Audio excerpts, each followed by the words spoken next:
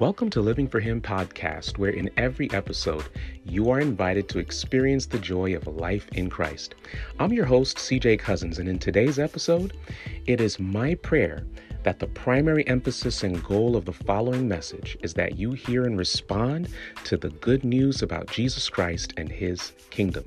So whoever you are and wherever you are, thank you for joining us. I invite you to listen with an open heart, subscribe for future episodes, and stay tuned for some next steps after this message. Enjoy.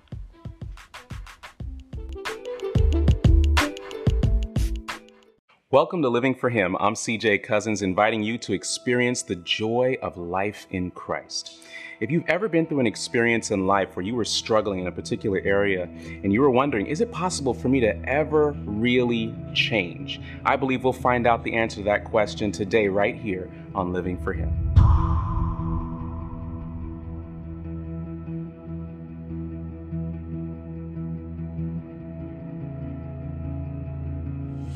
It had been 400 years for the Jewish people, which must have felt like the silent treatment from God. No word from God between the Old Testament and the New Testament.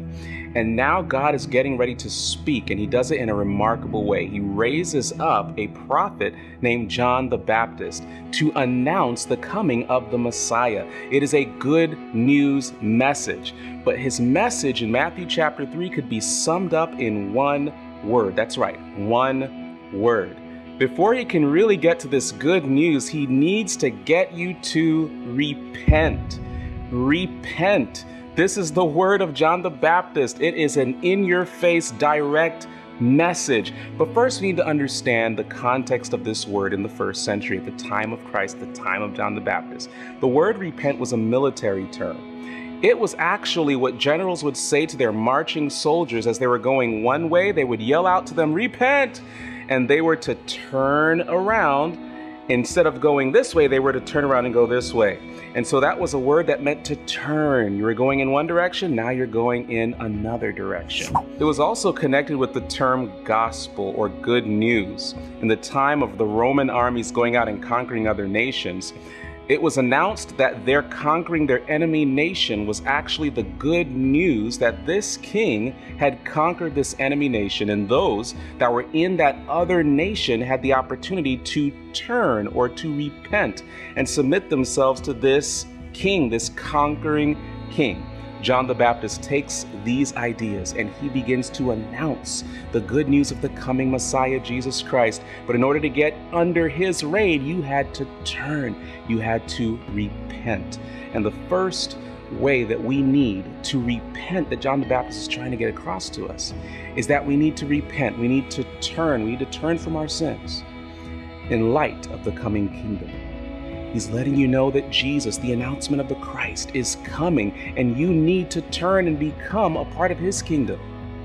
John the Baptist had a confrontational message, but it was one full of hope. It was letting you know that the Christ that was coming to save you was coming, and you want to be a part of his kingdom because his kingdom is one of love, one of grace, one of peace. But there's something else that John the Baptist wanted you to know in Matthew chapter 3 in his message of repent. He wants you to know that if you're going to repent, you've got to bear the fruit of repentance. At his baptism, while people were confessing their sins and making the decision to repent, there were some people that showed up, the Pharisees and the scribes. They were coming not from sincerity, but they were coming because they wanted to associate themselves with this coming Messiah, and they were wondering if John the Baptist might be him. And so they decided to associate themselves there with that event so they could get some kind of influence with the Messiah and the coming kingdom. And John the Baptist, seeing right through this, he says to them, "You brood of vipers."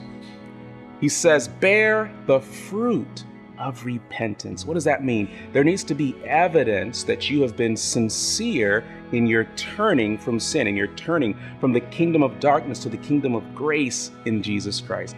You need to bear some evidence that you are now growing in your commitment to go in this direction. And so he's saying, look, if you're going to turn, if you're going to repent and receive this King, this Savior, Jesus, you need to show genuine evidence that you genuinely are going in the direction of Christ. But here's the challenge that many of us have. Many of us want to repent and receive our King. We want to make better choices in our lives. We want to bear the evidence, but we sometimes go, hey, I'm struggling. I lack the power. And John the Baptist is letting you know there's good news. He says, because if you're going to repent, then you're going to need to choose your fire. What in the world are you saying, CJ? That's right. Choose your fire. John the Baptist lets them know. He says, look, if you're going to repent, if you choose not to repent, he says that you're going to experience the fire of complete separation from the Father. That's not good news. So he quickly gets to the good news. He says, look, but the one that's coming, Jesus, the Christ, the Messiah, he will baptize you with the Holy Spirit and fire. That's the fire you want. Choose your fire. Choose the fire that Christ gives, the filling of the Holy Spirit that will give you the power to change, that will give you the power to sustain your commitment to repent, to bear the fruit, the evidence of change. The Holy Spirit, Christ dwelling in you through the Holy Spirit, is who gives you the strength, the power to change. And therefore you can grow and mature and become more like Jesus. And so if you are struggling with change in your life, growing to become more and more like Christ, then John the Baptist lets you know you've got to repent in light of the coming kingdom. And trust me, Jesus is coming again. He's also letting you know you've got to bear the fruit of repentance. There's got to be some evidence that you genuinely have made the choice to change and become a part of the kingdom of Christ. But he also says the Holy Spirit, if you choose him, will fill you with the fire and the passion of God, and you will begin to grow and become more like Christ. But Jesus then comes and Jesus gets baptized by John the Baptist. And the Holy Spirit, in the form of a dove, anoints Jesus. And he is now anointed as Messiah, thus beginning his career as Messiah. Jesus would go on for a 3.5-year ministry as Messiah and then die on the cross in place of you. So that when you come to Jesus, he gives you, here's the good news, the gift of repentance. So here's our community question for today. What have you struggled to change in your life? And how does the good news that Christ through the Holy Spirit gives you the power to change mean for you in what you're struggling with? Thank you again for watching us here on Living for Him. We're passionate about igniting a movement of healthy, joy-filled followers of Jesus that make other disciples. If you enjoyed this message, we invite you to share it with your friend. We want to make Jesus go viral. So share it on your social media platforms. Follow us on Twitter, like us on Facebook, subscribe to our YouTube channel and our podcast. And we want to invite you to experience this life-changing experience in Christ with us. Once again, I'm CJ Cousins, and I'm living for Him.